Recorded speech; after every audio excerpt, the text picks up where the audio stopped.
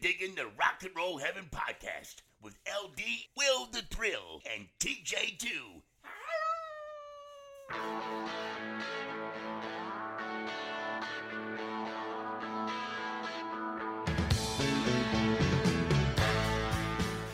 Hey guys, welcome to Rock and Roll Heaven, the podcast where we talk about the lives, careers, and deaths of famous musicians. I am your host, LD. Along with me for the ride, as always, is Will the Thrill. Heidi-ho! And your storyteller today, TJ2, the Deuce.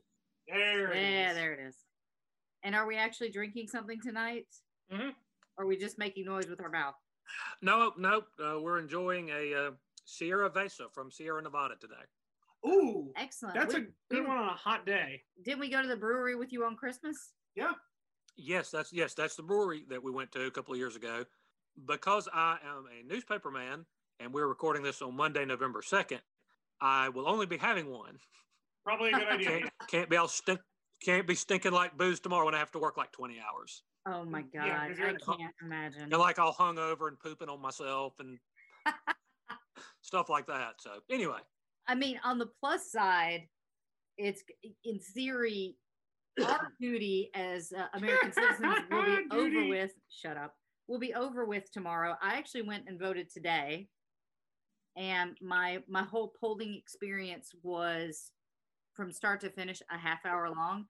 I can only imagine what it's going to be tomorrow. Oh, it's going to be a mess. It's going to probably be because when we voted in the primaries in February, it took me, 5.5 hours to get through the polling? Yeah, you were online for like 5 hours. People were ordering food from like Pizza Hut and the Chinese food place like down the street just because they had been there for like 2 or 3 meals. So I'm for one, I'm very excited that by the time that this episode comes out, our duties as civilians will be done, and I will stop getting those stupid flyers and the phone calls and the texts. Oh, the phone calls, jeez. I can't tell you the degree to which I'm tired of watching political commercials from everybody. I long for the days when I could watch the local news in the morning and only be bothered by ambulance chasing lawyers imploring you to dial all 6s or something. Okay, with the mustache? Yeah. Look, all I got to say is I want to just watch one episode of Jeopardy without being told to vote no on Prop 22. I get it. Stop it. Well, the other thing that happened that is kind of breaking right now, and we don't have all the information, so of course we're not a news source, but I will say our hearts go out to the people of Vienna right now. I understand that there are coordinated attacks on the city, and we are very, very sorry for those people, and we pray for the safety of everyone in Austria. Please stay safe. Absolutely. The one final piece of information about the episodes, guys, we understand that we had a deteriorating level of audio that happened once Mr. TJ2 the Deuce came on. In about February, that's going to get better because we are going to be moving. We're going to be having a studio that is going to be closer to him, and he can actually be in the studio and record with us. So at that point, our audio is going to get so much better. No, we haven't had any complaints about it yet, but just my personal idiosyncrasies of being that perfectionist feel like I need to say something about that. So it will be fixed. Because you can tell I worry about how professional I sound drinking throughout every episode we've ever done. Yep. You're committed to the craft. I totally care. On the plus side, it looks like you completely typed this out, which means I probably won't have to go through the entire episode and pull out all of your Yeah, it gets a little dicey when I have to finish like literally right before we start, and it's like handwritten notes, and my handwriting, as I've said before, looks like a monkey throwing its poop at a big white sheet. I mean, that's such that I can't even read it. That's genetic. It's like I'll be going through and like, I think that says guitar maybe. What does it say after guitar? It says something about a Twinkie poop weenie wagon. No, I probably didn't write that. What does that say? Huh. Yep. That's why I just started typing out everything, and some people make fun of me. I'm like, do you want to read this? Like, even if I give a Christmas card or something, I will type the letter that goes inside of it and then just sign the card, because I'm like, you're not going to understand what I'm writing. So, understanding what you were writing today, who are we talking about and why are we talking about this? Okay, well, I was informed, and I didn't know that this was a tradition you'd started. When it's your birthday month, you get to pick the topics. Since in about 11 days, I'll be subsisting on a diet of prune smoothies and cold cereal or whatever old people eat. You'll get the sunrise special at Denny's. Yeah, I'll get like the nickel coffee at Hardee's or whatever. I'm really excited about that. There you go. So I decided that we were going to do drummers. Yeah, so you are doing... Today I will be doing John Bonham. All right, well, let's get this ball rolling, T. All right. When he stood at the front of the stage at the beginning of the show, vocalist Robert Plant said he often heard a voice from behind him shout, "Cannons!" That came from the wild man behind the drum kit and was a perfect metaphor for the man who would yell it. A cannon is so loud it actually shakes the ground when it fires. It can leave a mark that lasts forever. It can operate with deadly efficiency, but at times you have absolutely no idea where it's going. And the lifespan of a cannon isn't very long either. All those qualities are reminiscent of John Bonham. This is the story of a man that some called Bonzo, some called the Beast, and that many call the greatest drummer to ever live. John Henry Bonham was born May 31st, 1948 in Redditch, Worcestershire, England, to mother Joan Isabel Sargent and his namesake father, who went by Jack. In fact, his grandfather was also named John Henry Bonham. That Bonham lived long enough to become one of the world's best-known drummers is fairly amazing. His mother was in labor with him for 26 hours. That's like you. Yeah, and upon being born, Bonham's heart stopped beating. Whoa. Oh, wow. By that point, the doctor in charge of his delivery had already left the hospital ward. So the nurse on duty frantically called another who did manage to revive him. According to the website johnbonham.something, that nurse supposedly said it was, quote, a miracle that he survived. Ooh, wow. So a little bit of a rough start. You didn't have those problems, though. I just took my good, sweet time getting on out of there. I mean, and it kind of lasts the rest of your life. I came extremely early, and that will stick with me for the rest of my life. But yes, I was 13 days late, and our mother was in labor with me for something like 36 hours. You didn't want to make an appearance. I was like a month and a half early, and it took Mom like 5 hours from beginning to end. Yes, if that. Yeah. Interestingly, it is not particularly noted that Bonham grew up in a musical household. That seems to be a common thing that we have on Rock and Roll Heaven, is they grow up with, you know, a mother that sings in a choir or a dad that plays guitar or whatever. That wasn't really the case with Bonham, at least not in the sense that his parents played instruments, sang, or paid for Bonham to have any proper lessons. However, his sister, Deborah, who is 14 years his junior, is a very well-known rock and blues vocalist in the mother country, who toured with or opened for Van Halen, Humble Pie, Alana Miles, and Foreigner during her career. Humble Pie is a band I always forget exists. Yes, and we shouldn't, because Steve Winwood was in them, and they're so awesome. And I always forget that Alana Miles didn't come out like 10 years ago. Yeah, Black Velvet was 89. Yeah. It has been a minute. Yes, it has. His younger brother, Nick, who died in 2000, was a well-known disc jockey, author, and photographer. His cousin Billy played keyboards in several bands, and many years after his death, his mother would join a group called the Zimmers, an English band that was formed in 2007, which was believed to have the oldest members of any band in the world. It was put together as part of a BBC documentary on the plight of the aging. Wait a minute, older than the Stones?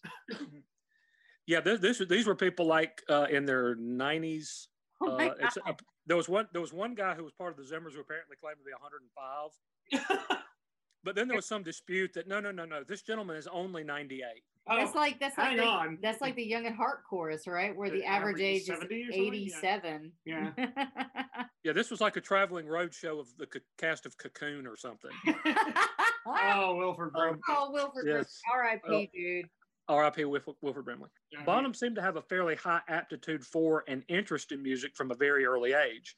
At the age of 6, he sort of made himself a drum kit out of pots, pans, and bath salt containers, and a large coffee tin, with knives and forks serving as makeshift drumsticks. According to brother Michael, Bonham was tremendously inspired to pursue drumming further when his father took him to see the movie The Benny Goodman Story, which featured former Benny Goodman drummer and band leader Gene Krupa. There are a couple of notable scenes in the film that prominently feature Krupa playing, including on the Louis Prima classic Sing, Sing, Sing on the tom-tom drums. He also saw the movie Beat the Band, which features a scene that made a big impression on Bonham, in which Krupa beat on steam pipes with a pair of drumsticks. Michael said that for his brother, quote, Gene Krupa was God. Because rock and roll was still in its absolute infancy, Krupa and fellow jazz and big band drummer Buddy Rich were hugely influential on nearly all early rock drummers, though his ear was eventually also caught by early rock drummers like Earl Palmer, who played with Little Richard, Fats Domino, and Eddie Cochran. Wow. I feel like a lot of roads go back to Buddy Rich. Yeah. It certainly seems to. And he's one of the only people, as you read best of lists, which are, of course, very subjective, as we know, but he's sometimes about the only person who you ever see ranked ahead of Bonham.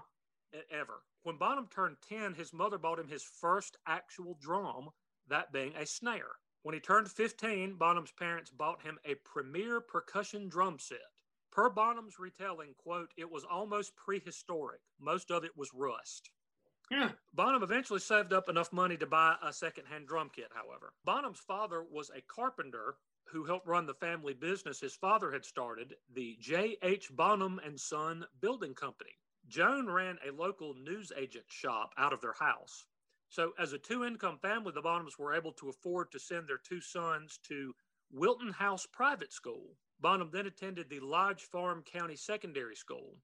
It was while Bonham attended this school that his parents received a now famous report from the head teacher stating, quote, he will either end up a dust man or a millionaire. Not a lot of gray space there. So they knew he was going to be great or nothing, I guess. Yeah. As mentioned, Bonham never had formal training of any kind on the drums, but he did pick up a few pointers from a friend named Gary Alcock. Bonham apparently just walked to Alcock's nearby home, rang the doorbell completely unannounced, and stated, my name's John Bonham. I'm a drummer, and I'm potty about cars. And potty, I guess, has a different meaning than it does here. Yeah. Because that's where, like, little people poop. I think. I guess it means crazy. I'm potty about cars. I do love British slang. I think it's wonderful. I do too. I'm just using context clues. I would take it to mean he was crazy about cars. See, So, I like the word loo. I'm going to the loo. Yeah. I'm going to the loo. I'm going to visit the Johnny. Fancy. Pip, pip, cheerio. I'm going to go take a dump in the loo. Okay, governor, you go ahead and you poop. I'm going to go drop a deuce in the water closet. I'm sure that's how they talk. Sorry. Alcock was several years older than Bonham and had played drums with an orchestra. Bonham knew that, and he had also heard that Alcock was a fellow car enthusiast. Quote, I never gave him lessons as such. I didn't teach him at all, but would sit in the front room with sticks and a practice pad, and I'd show him a few things. It was just a case of, do you know this one? Alcock remembered.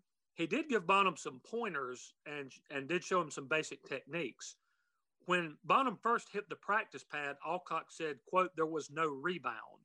He hit it like he was hammering a nail, basically. So he showed him that there should be an upstroke and a downstroke when you're playing drums. One of the characteristics that would set Bonham apart from other drummers was evident even in those early days, however. Quote, I remember him playing on one of my snare drums and me saying, for Christ's sakes, John, take it steady. I thought he was going to knock it through the floorboards. He certainly hit hard. And that's one of the things that he would be famous for, was the power that he brought to the drums. Smacking the crap out of them. Just absolutely just hammering the crap out of them. Oddly, Alcock remembered that Bonham told him he was trying to decide whether to pursue drumming full-time or to become an electrician, which he said was something else that interested him and he thought he'd be good at. He was later quoted as saying, though, that he ended up pursuing drumming because it was the only thing that he was really ever good at. Bonham was also a music fan. His favorite British groups included Johnny Kidd and the Pirates, the Hollies, who I actually have heard of, and the Graham Bond Organization, which featured a drummer who would go on to be in a slightly more well-known band by the name of Cream. Huh. That drummer, Ginger Baker, was one of Bonham's idols. Yep. Who I think just died last year, if I remember correctly. As already mentioned, he all but deified Gene Krupa and was a fan of American jazz drummers like Buddy Rich, Art Blakey, Max Roach, and Louis Bellson. While still in school, Bonham became the drummer for the Blue Star Trio. I know you're a big fan of crappy band names, LD. God, that is awful. They're much worse to come. Just wait. And he would jam with a number of other local bands. If you were a drummer, the sight of Bonham at one of your shows was not exactly something that you welcomed. Friend Bill Harvey remembered that the two would often go to see local bands, and Bonham's customary critique was, quote, "That drummer is crap." When the band would take a break, Bonham would make a beeline for the band leader and say, quote, "Your drummer's not much good, is he? Let me have a go and I'll show you." He would then get on the guy's drum kit, assaulted. Everyone in the joint would be floored. And in the words of Harvey, quote, "The poor chap would get the sack and John would take his job." Wow. He was pushy and he got wherever he wanted, but he had a heart of gold. You got a guy sacked, which is another great British term. Yeah. You got a guy sacked, but he had a heart of gold. But he had a heart of gold. So how could you stay mad at him?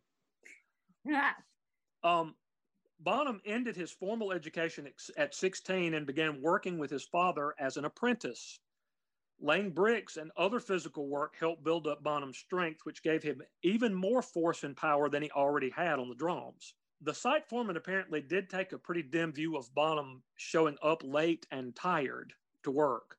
He was still playing gigs at night, which did not comport well with the early hours that the crew was required to keep. Bonham eventually quit, and I found this hilarious, and I don't know why. He quit working as a carpenter's apprentice and began to work at a gentleman's clothing store. Huh. So I'm imagining like John Bonham saying like, "Hey, mate, could I interest you in a pair of plaid slacks?" He's got like the measuring tape and everything. Yeah, right. Like, "What size dungarees do you wear there, chap?" and I couldn't find verification on this of any kind. I wonder if working at the gentleman's clothing store is the nexus of him wearing the pork pie hat. Interesting. Because he very famously wore a lot of hats, the most famous being the pork pie hat. Right. So I wonder if that's something he picked up while he worked at a gentleman's clothiers. It's possible. I'm just going to say he did. Yeah. You know what? Yeah. We're just gonna make it up right here. If you speak it into the universe, it's true. Yep. If it's on a podcast, it's true. That's verified. It'll be on Wikipedia tomorrow. Yep. He continued to play with a number of bands, including, are you ready, LD? Yep. Terry Webb and the Spiders. Nice. Oh, God. That's awesome. Okay. Pat Wayne and the Beachcombers. Next. The Nicky James Movement. Okay, I'm gonna say I actually kind of like that one. That one's not bad. That one's not bad. Steve Brett and the Mavericks. Stop it. You stop it right now. The Mayfair Set and Way of Life. Oh. Ugh. Yeah. God, that sounds like they make that music that you listen to when you're getting a massage. Like Enya? Yeah. There was another band he played with called the Senators. It was with this band that Bonham made his first known recording. So we're going to have our first musical interlude of the episode, but be forewarned that the sound of the Senators is nothing at all like what you have come to expect from any band featuring John Bonham. So we're going to hear that now. This is the Senators with a song called She's a Mod. She's a mod. She's a mod. She's a mod. She's a mod. Yeah, yeah, yeah, yeah. She's a mod. She's a mod. Yeah, yeah. She's a mod. She's a mod. She won't change anymore. Girl, now listen to me. I got something to say. If you don't have change anymore, I won't have the money to stay. Well, she was born to try. That black leather caught her eye. After being a rocker for a week, she's a mod and I wonder why.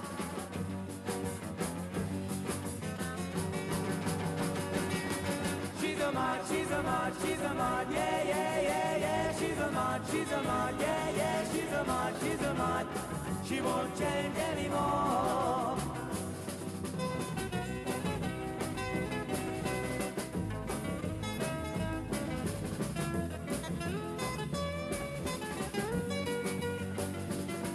She's a mod, she's a mod, she's a mod, she's a mod, she's a mod, she's a mod, she's a mod, yeah, yeah, yeah, yeah. She's a mod, yeah, yeah.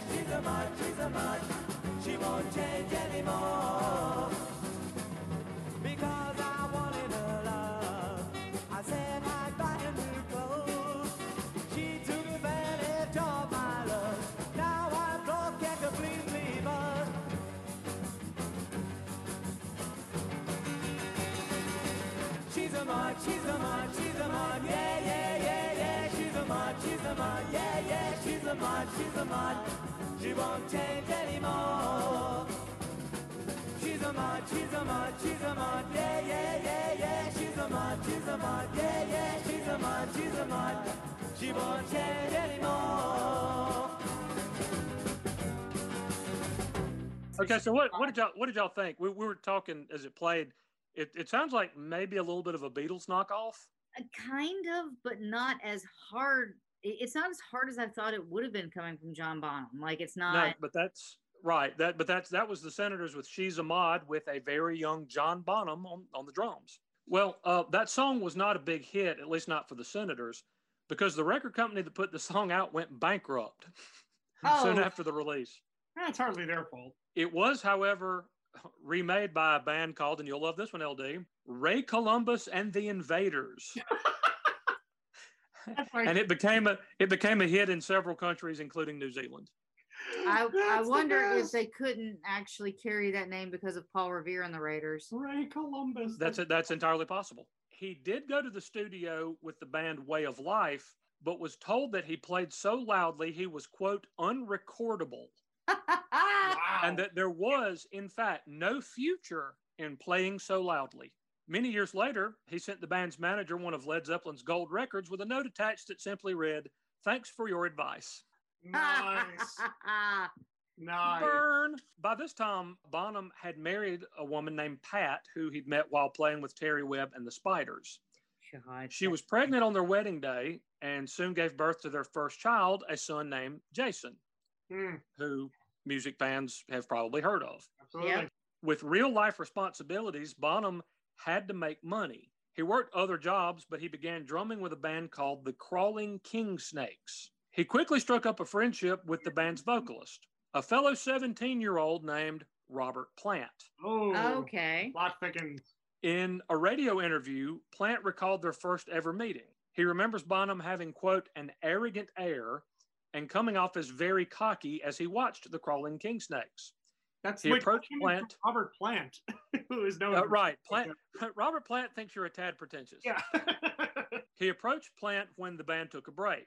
He said, quote, "You're pretty good, but you'd be a lot better if you had a drummer like me."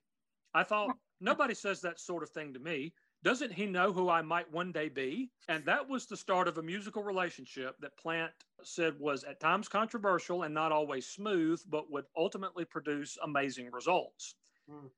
Bonham's mother came to one of the band shows. Bonham had joined, and one of the shows that once Bonham had joined, and to say the least, she took a very dim view of Plant's onstage antics. During one song, he wrapped his leg around a mic stand and began to simulate sex with it. Okay. So he dry humped a mic stand, basically. His mother rushed the stage and shouted, "John, you get off those drums now. You're not playing with that boy. He's a pervert." That is amazing. I then just imagine that she said, "And he wears his trousers too tight, and I can see his tadger." He's a pervert. "You're not playing with that boy. He's a pervert." He's fantastic. Some people were a bit more impressed. A young fan saw the group at London's Marquee and said he was, quote, dumbstruck by the drummer. That was a fellow named, well, I'm going to need you to cover LD's ears real quick, Okay. Go ahead. Phil Collins. I can hear through your hands. I tried. Oh, I hate that man so much. And it's so unjustified. With a, Who hates Phil Collins? I know. you know what? I do. Other than the guy that drowned that other guy that he watched. But aside from that, Quote, he was doing things with his bass drum that I'd never seen or heard before. He then played a solo, and again, I'd never heard or seen a drummer play like that. He played with his hands on the drums. I later found out that he was a bricklayer. He had very hard hands, and it was obvious from seeing him solo that night. I vowed to keep an eye on this guy Bonham, and I followed his progress. He was, even then, a major influence on my playing, Collins said. there you go. I don't need to hear his thoughts. Hard though those hands were, it wasn't uncommon for Bonham to cut his hands while playing without sticks and for blood to splatter all over his drum kit. Oh, Well, he played so aggressively. Yeah, he apparently would vigorously play the drums at times with his hands.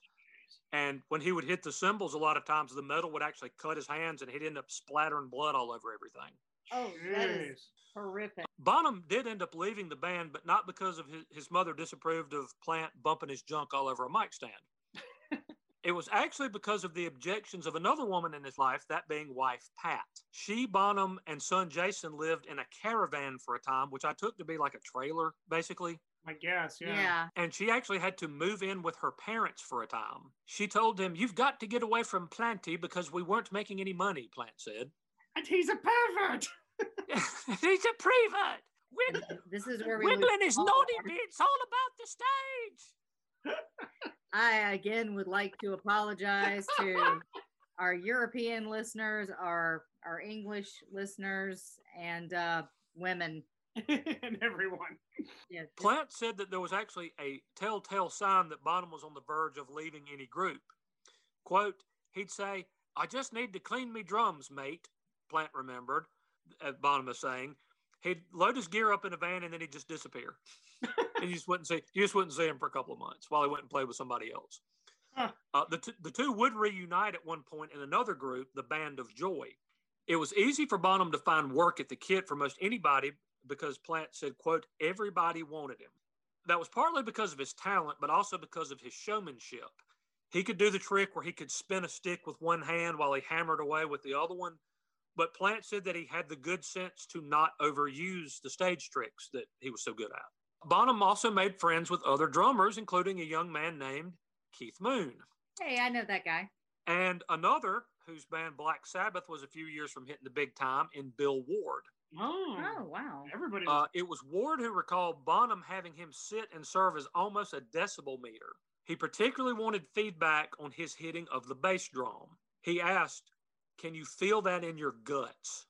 "In my stomach, I felt it," said Ward, who noted that Bonham, quote, always hit the sweet spot on his bass drum. Bonham developed a reputation as the loudest drummer in England.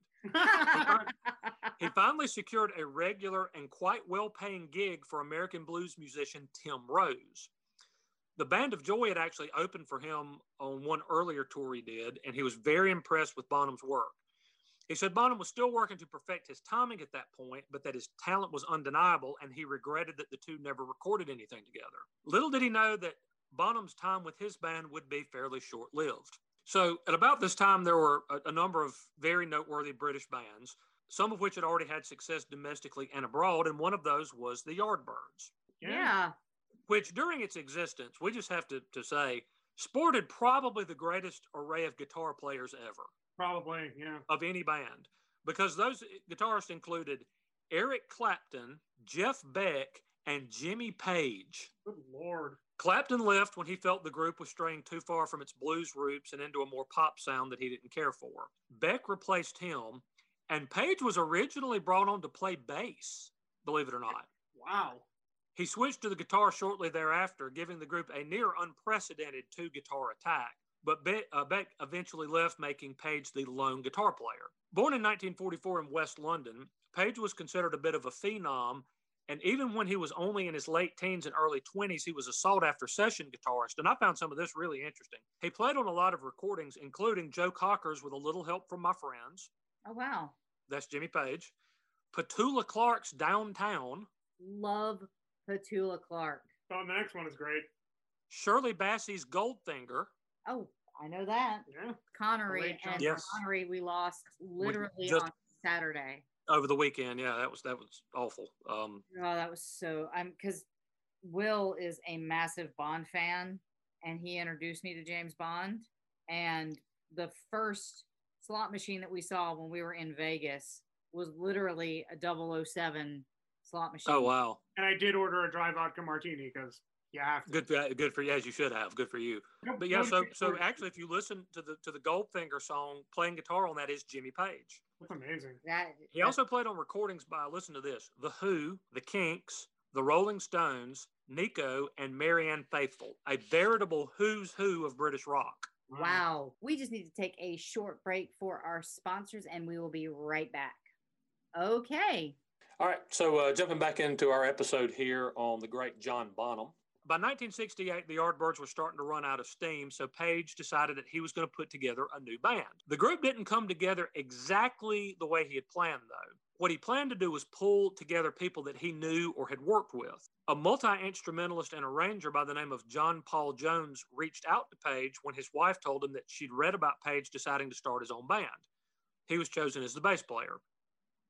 His first choice for vocalist was actually a renowned singer named Terry Reid, who was interested but was also busy with other projects. Why do I know that name? He was a pretty well-known singer, I think especially in the mother country. But Page told him, I need a yes or no answer like right now. So he told him that he would have to politely decline. However, he recommended a friend, that being a guy named Robert Plant. Yeah. Page was going to go out on a hunt for an established drummer when Plant told him that he just had to go see this guy that he knew, that being one John Henry Bonham. Mm-hmm. Quote, he was tremendous, absolutely tremendous, Page remembered. We knew. The only problem with this was Pat, John Bonham's wife. You can't go back to Planty, we'll starve. Plant remembered her saying. Okay, I'm gonna stop you right here. Every time Yes. he talks, are you going to do the terrible accent? Because I feel like Probably. we're alienating people. Yeah, probably.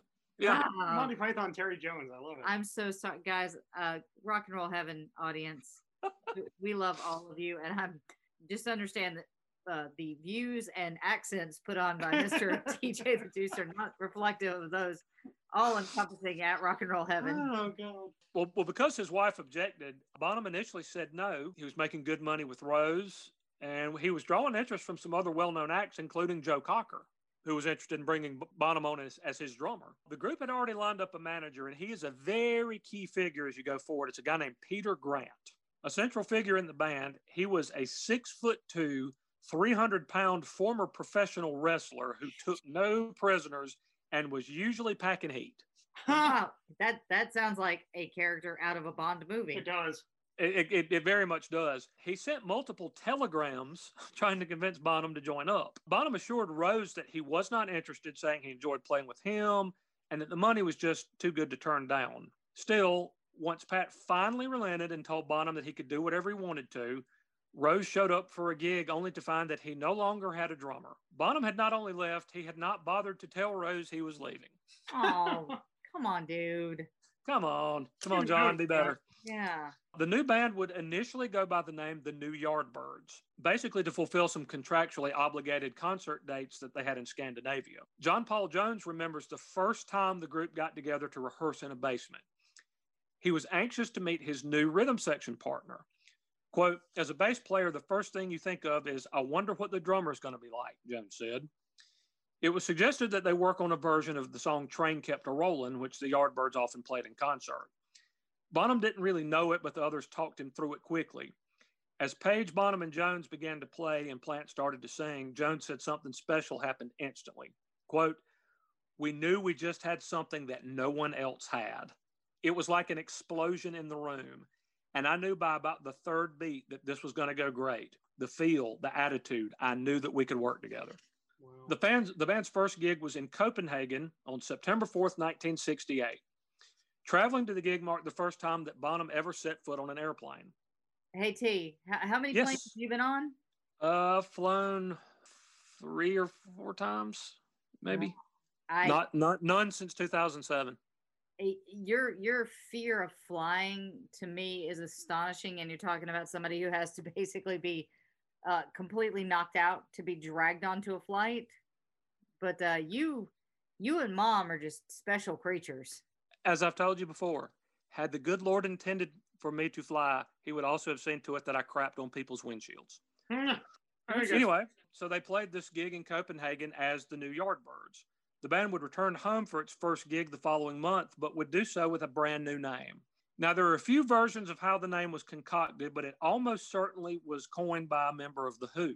At one point, apparently, Keith Moon and John Entwistle actually considered leaving The Who to form a supergroup with Page. Oh my God.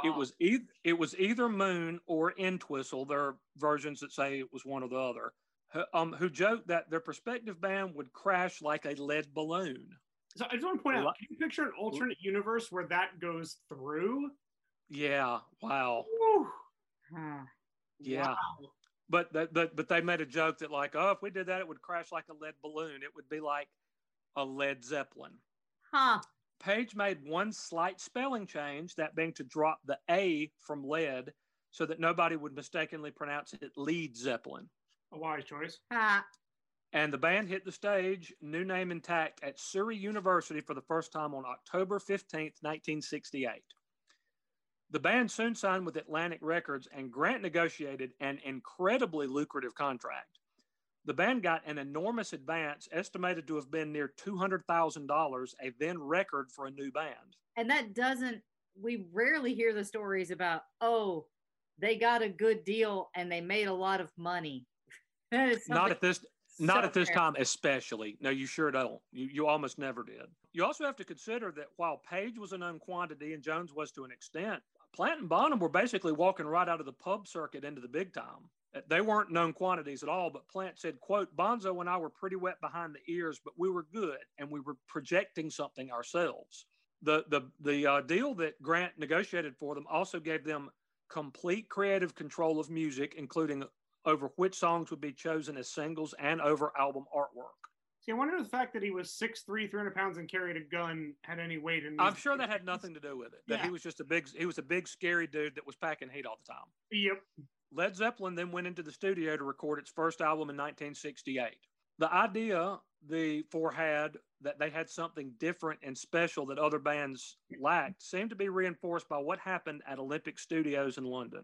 The self-titled debut that would launch them onward to becoming the biggest band in the world, that would help define a new genre of music and be hailed for decades as one of the best debut albums in history, was recorded over a period of 4 days at a relatively low cost and took a total of 36 hours to record and mix. It takes us longer to do this podcast. It's taking us 36 hours to do a podcast, easily. Oh my God. Led Zeppelin, released early in 1969, featured some songs that the band wrote in early rehearsals, at least one song that the Yardbirds had frequently played in concerts, and reworkings of some old folk and blues numbers. It went gold within weeks, hit the top 20 in 7 countries, and attained gold, platinum, or diamond certification in 11 countries, including the United States, where Led Zeppelin 1 sold 8 million copies. Cheese and crackers. As the album was released, the band embarked on its first tour of the United States, get this, as an opening act for the band Vanilla Fudge. Ah, yes. Carmine Appice, that band's drummer, admitted that Led Zeppelin was almost impossible to follow. Quote, they blew us off the stage, he said. Appice was instantly taken by Bonham's playing, calling him, quote, an animal with the sticks in his hands. He complimented Bonham on a particular technique, and he got a response that he wasn't expecting. He said, quote, I love that triplet thing, he said of a bass drum technique Bonham used on Good Times, Bad Times. He said, I got it from you. I said, no, you didn't. I've never done that. Bonham then cited a portion of the Vanilla Fudge song Ticket to Ride. Appice said he didn't even realize he'd done it. In truth, he did it using his foot and one hand, but allowed that Bonham perfected it and did so using only his foot. Jeez. Appice said that Bonham admired his drum kit. So he contacted the Ludwig company who made his drums and told them there was a new band with a great drummer that he thought was going to be really big, which he later called, quote, the understatement of 5 decades. Soon, Bonham had a new Ludwig kit and endorsed the company for the duration of his career. Wow. So with that, we're going to listen to our first Led Zeppelin offering. Ooh. And this is going to sound a little different than the Senators did. This is Led Zeppelin, Bonham and the Boys doing Good Times, Bad Times. Ooh, good one.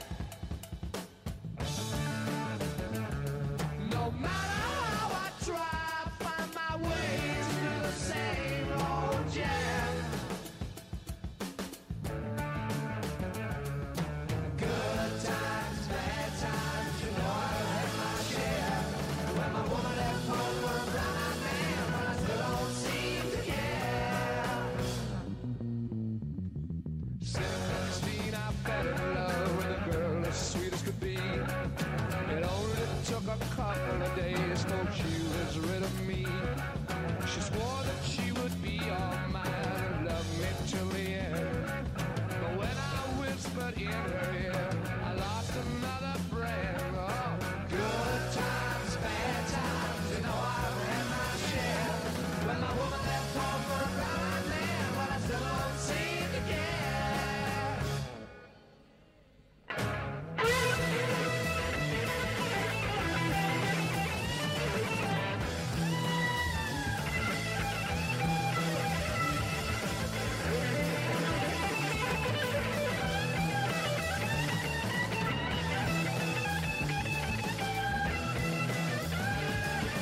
Good times, bad times, you know I've had my share.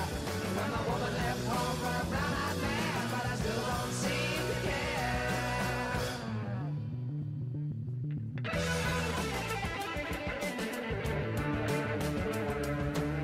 I know what it means to be alone. I sure do wish I was at home. I don't care what the neighbors say. I'm gonna love you each and every day.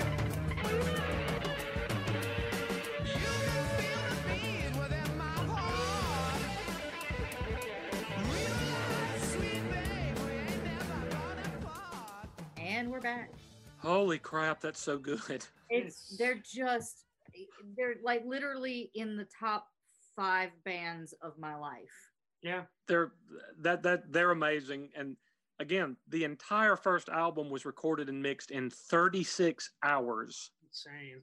Led Zeppelin also opened a show or two on that first tour for Iron Butterfly. Oh my God, Iron Butterfly. Yes. And a J.J.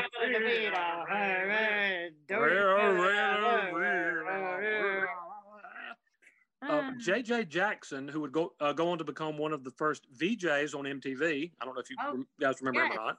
Yes. He was still a disc jockey at that point.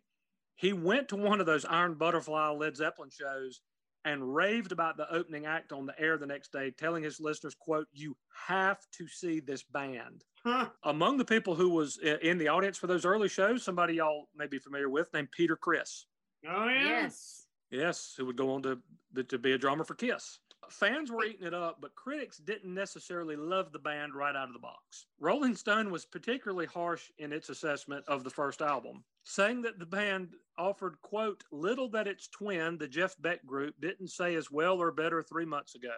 To fill the void created by the demise of Cream, they will have to find a producer, editor, and some material worthy of their collective talents. They said that Page was limited as a producer, said the writing was poor, and that Plant was, quote, as foppish as Rod Stewart, but nowhere near as exciting.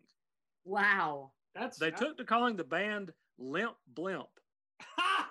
Which, so critics have always been irrelevant, and apparently you go to Limpy Blimpy. Yeah.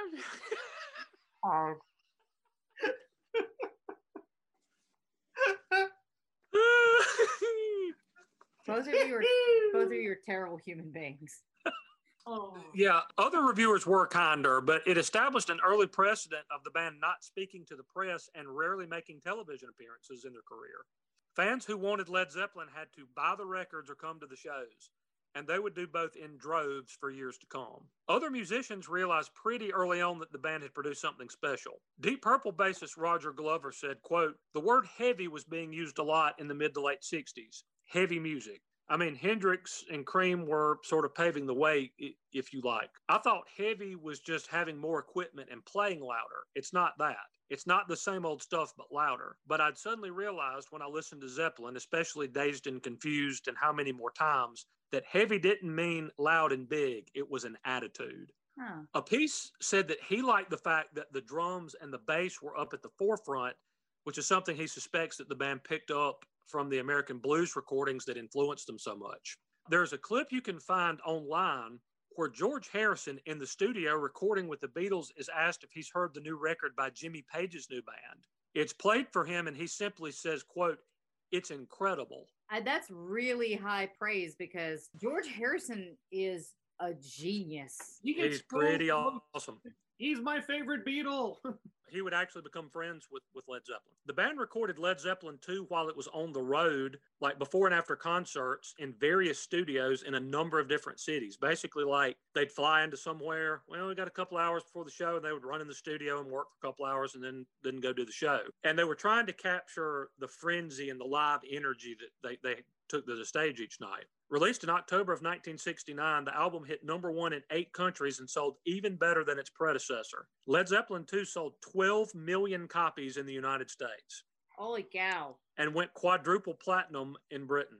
It also contained the band's biggest hit single on the Billboard charts, that being Whole Lotta Love, which reached #4. An edited version was played on the radio in the United States, which the band was not particularly pleased with, by the way. Reaching #1 on the album charts was not only a massive achievement for a band that had only been together for a year, it represented a huge sea change as well. I read you the reactions of a couple of fellow musicians to the first Led Zeppelin album, and I chose one of them for a very specific reason. The album Led Zeppelin 2, upon moving to #1 on the charts, supplanted Abbey Road by the Beatles. Oh! Oof. In early 1970, readers of Melody Maker magazine voted Zeppelin the #1 band in the world, ending a string of 8 straight such honors for the Beatles. Wow. The Beatles had won Best Band in the World, according to this magazine's readers, for 8 years in a row. Led Zeppelin supplanted them atop that list.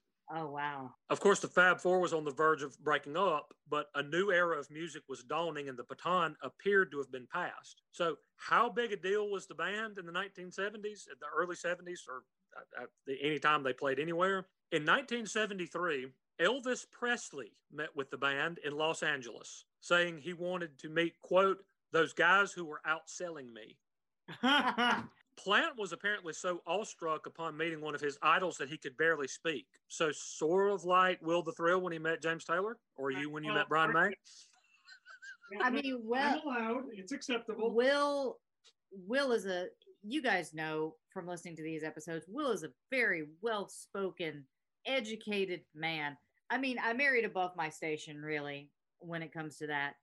And he was like an infant seeing a tilt-a-whirl for the first time. Listen, if Garth Brooks can fall apart in James Taylor's presence, it's okay if I do it. Just saying. At least I.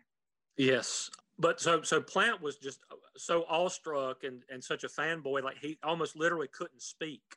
So John Paul Jones managed to make a little bit of small talk with the king about his watch. Elvis was wearing a nice watch, and Jones was like, oh, that's a very nice watch. Elvis instantly traded him that $5,000 gold and diamond watch for the $10 Mickey Mouse watch he was wearing. Holy crap. Wow. They ended up becoming friends, and Elvis actually would seat the band on the front row at some of his concerts. That is so... That is cool. the 60s and 70s were so weird. I mean, I feel sad that we missed this era of overlap. Elvis giving his $5,000 gold and diamond watch to John Paul Jones in return for a $10 Mickey Mouse watch. Yeah, I wish I'd been there. Yeah, there were a lot of things I wish I'd been there for. I like Led Zeppelin's first concert. Wish I'd been there. Yeah. 1986 Wembley Queen. But I mean, this landscape, this musical landscape is so interesting in hindsight because you have so much overlap in legends. Yeah, well, just think about just the music coming from the UK in this era. Queen would be on that list. Yeah. Zeppelin, Black Sabbath was starting by this time. And it's so funny. It's almost like we play like a little game of ping pong across the Atlantic. You know, these blues artists from the United States influenced these British rock musicians who then inspired a whole other era of rock musicians in the United States. It's just kind of back and forth across the Atlantic. Yeah, it's true. So Led Zeppelin 2 had some absolute bangers, Heartbreaker, Living, Loving, Maid, and Ramble On. Oh, good album. Good. It also featured a drum-based instrumental called Moby Dick, which we will get to later in the program. And that was just an absolute showcase for Bonham, and it became a very highly anticipated showstopper for their live gigs. And it would almost invariably feature him playing the drums with his hands and cutting himself and bleeding all over everything. Mm-hmm. Yeah. I want to play something different from this album, though. Specifically, something that demonstrates that Bonham did a lot more than just hammer away on the drums. Oh, I love this song. This is one of my favorites. In an interview from a few years ago, Robert Plant bristled at the notion that, Bonham was just bang, bang, bang. He called him, quote, the blackest white drummer ever. He said in the early 70s, the band would often go to black blues clubs in America.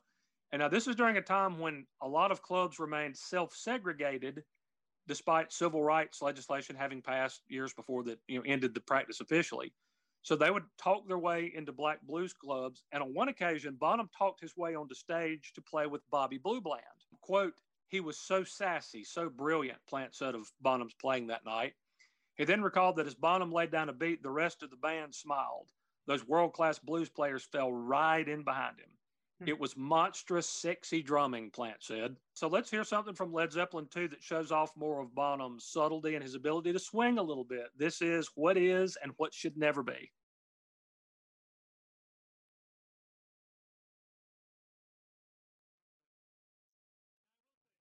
And if I say to you tomorrow, take my hand, child, come with me. It's to a castle I will take you, where what's to be, they say, will be. I kiss the wind and see its spin, sail away, leave the day way up high in the sky. And won't, but the wind won't blow. We really shouldn't go.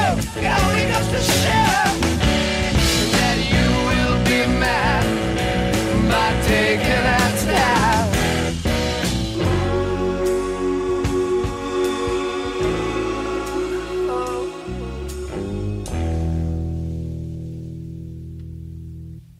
And if you say to me tomorrow, oh, what fun it all would be, then what's to stop us, pretty baby? But what is and what should never be? I catch the wind, see it spin, sail away, leave the day way up high in the sky. And won't, the wind won't blow, really shouldn't go, only goes to show that you will be mad by taking our time.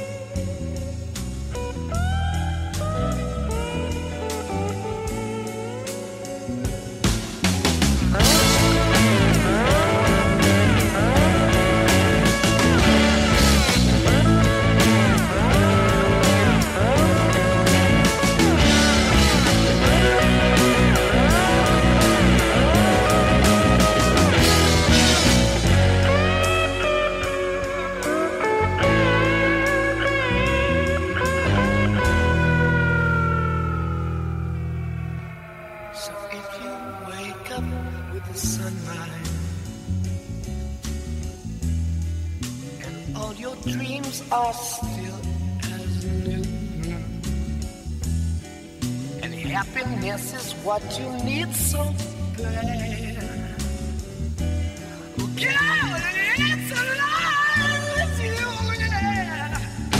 I catch the wind, see it spin, sail away, leave the day way up high in the sky. And won't, but the wind won't blow. We really shouldn't go. It only goes to show that you will be mine by taking our time.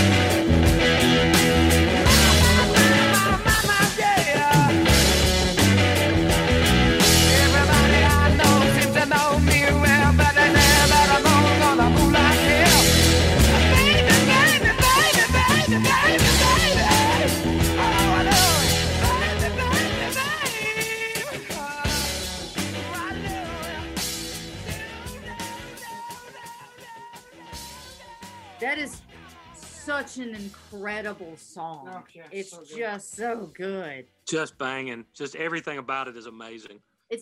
That's face melting music. It is. Good. And it's all four of them shine. Yeah, the Tremendously vocals are so. just so good because his voice is just so incredibly unique. I get so bored with singers today because they all sound the same. Yeah. When you bring someone to me like that, I am pleased. And Yes. Bon- Well, with Bon Scott, I love Bon Scott. I love Bon Scott's voice. I Aye. high voltage. danger, high voltage. D&D. That is a spot on Bon Scott. That is. That's It's yeah. like he's here. Yep. If you don't think that sounded like Bon Scott, you can go to hell. With the band selling massive amounts of records, selling out huge arenas, and with Grant ensuring that they got the money that was owed them, the four men were suddenly wealthy beyond their absolute wildest dreams. Bonham, who had been so poor, his family lived in a caravan, as we mentioned, and with his in-laws, purchased Old Hyde Farm in Worcestershire, England. He did much of the building himself, and farm wasn't just a title. He did, in fact, raise Hereford cattle. Huh. That was a sensible purchase, but it doesn't mean that he didn't indulge in some of his passions, including cars and motorcycles. Well, he was potty for them, right? He was potty for cars, which I think means he pooped on them. I'm trying to understand how that translates to our language, but All kinds of fetishes these days. by 1970, he had collected 21 vintage vehicles. Wow. Son Jason recalled up to 15 cars being parked in front of the house at a time. You name it, he said when asked what kind of cars his father owned. Sister Deborah said, quote, one car was never enough for him. He'd buy them, drive them home, and say, I can't drive that car. Then he'd go buy another one. She estimated that on average, he bought a new car about every 6 weeks. Oh my God.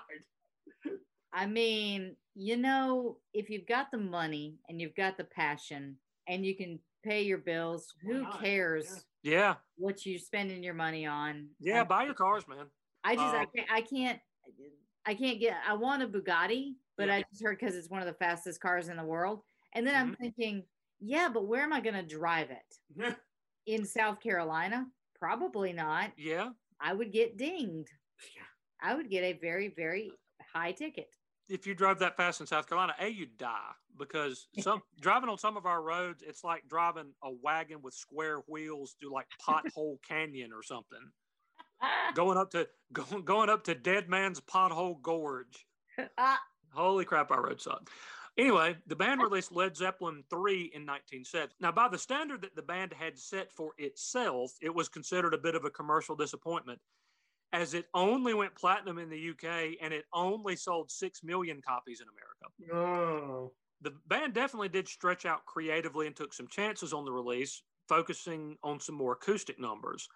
Bonham actually got a lyrical songwriting credit for the song Out on the Tiles, which was a term he used meaning to go out to bars. Huh. We could favor you with one of the album's more gentle acoustic offerings, but I say let's just kick some ass and play the lead-off track, which is the most ferocious 2 minutes and 26 seconds in the history of music.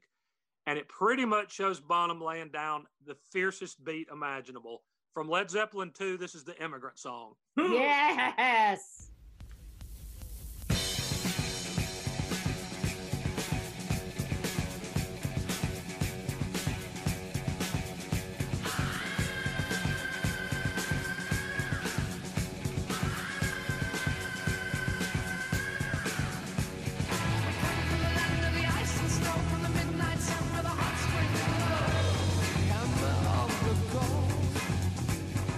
Drive our ships to new land.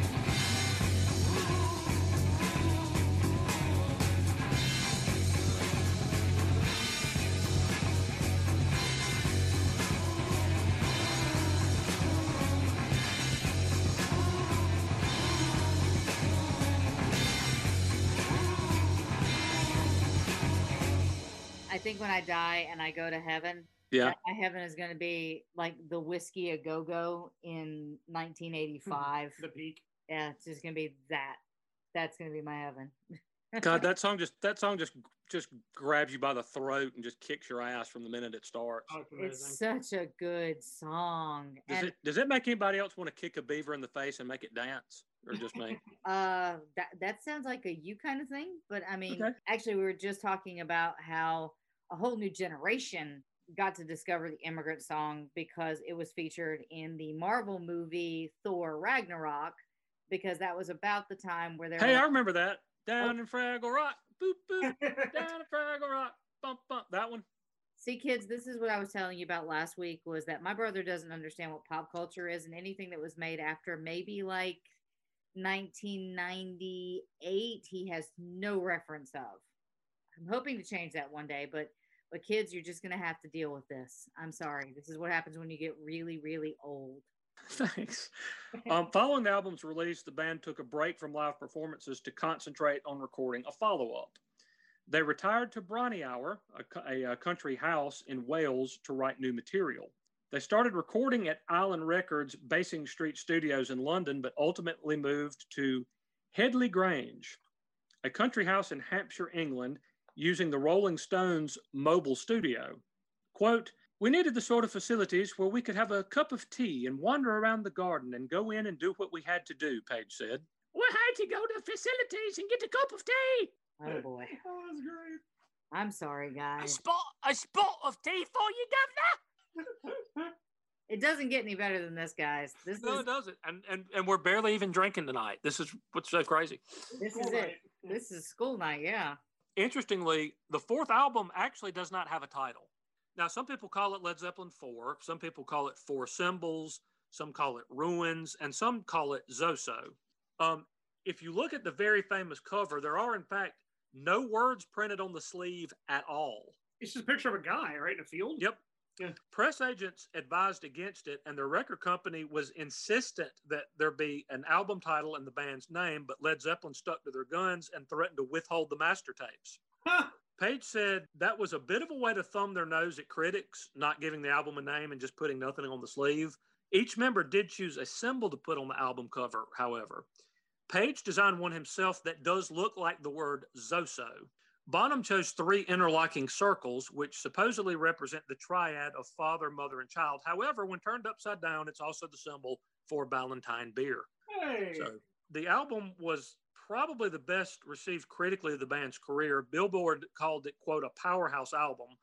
Rolling Stone, I guess by this time, had stopped calling them Limpy Blimpy or whatever they were going with it initially, and said it was, quote, the most consistently good album that they produced. And the Village Void called it a, quote, masterpiece of heavy rock. Wow. In terms of certified copies sold all times, whatever you call this album, we'll go with Led Zeppelin 4. In terms of certified copies sold all time, it trails only Michael Jackson's Thriller, Shania Twain's Come On Over, and AC/DC's Back in Black. Woo. Wow. And the Eagles' Greatest Hits, Volume 1, and Hotel California. That's it. So in terms of certified copies sold, it trails Thriller, Eagles' Greatest Hits, Volume 1, Hotel California, Come On Over, and Back in Black. That's it. I mean, Wow. those are great albums.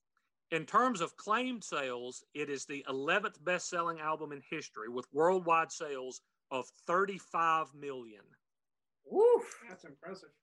It went 9 times platinum in Australia, triple platinum in Germany, 6 times platinum in the UK, and has sold more than 23 million copies in the United States. Oh. Bonkers. It also contains what is believed to be the most requested song in radio history, that, of course, being Stairway to Heaven. I want to play a different song, though, and I want to play it for a very particular reason. One of the most lauded drum parts in rock history is Bonham's work on the song When the Levee Breaks. Oh. It is among the most sampled drum beats in music history, having been borrowed by, among many, many others, the Beastie Boys on Rhymin' and Stealin', I'm feeling, yep. Dr. Dre on Lyrical Gangbang, MC Lyte on Survival of the Fittest, Bjork on Army of Me, Eminem on Kim, and Beyonce on Don't Hurt Yourself. So how did Bonham manage to get that otherworldly, cavernous, echo awesomeness of a sound? He played his Ludwig kit in the lobby of the Headley Grange with microphones hanging above him in a flight of stairs.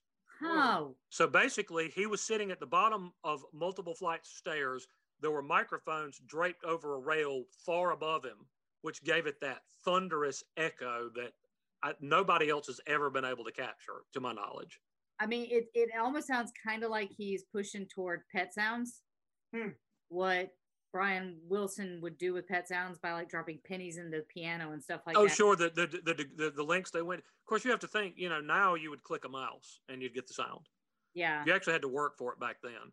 So since this is one of the most sampled drum parts in the history of music, let's listen to it and just listen to the drums at the start of this thing. It's amazing. This is Led Zeppelin's When the Levee Breaks.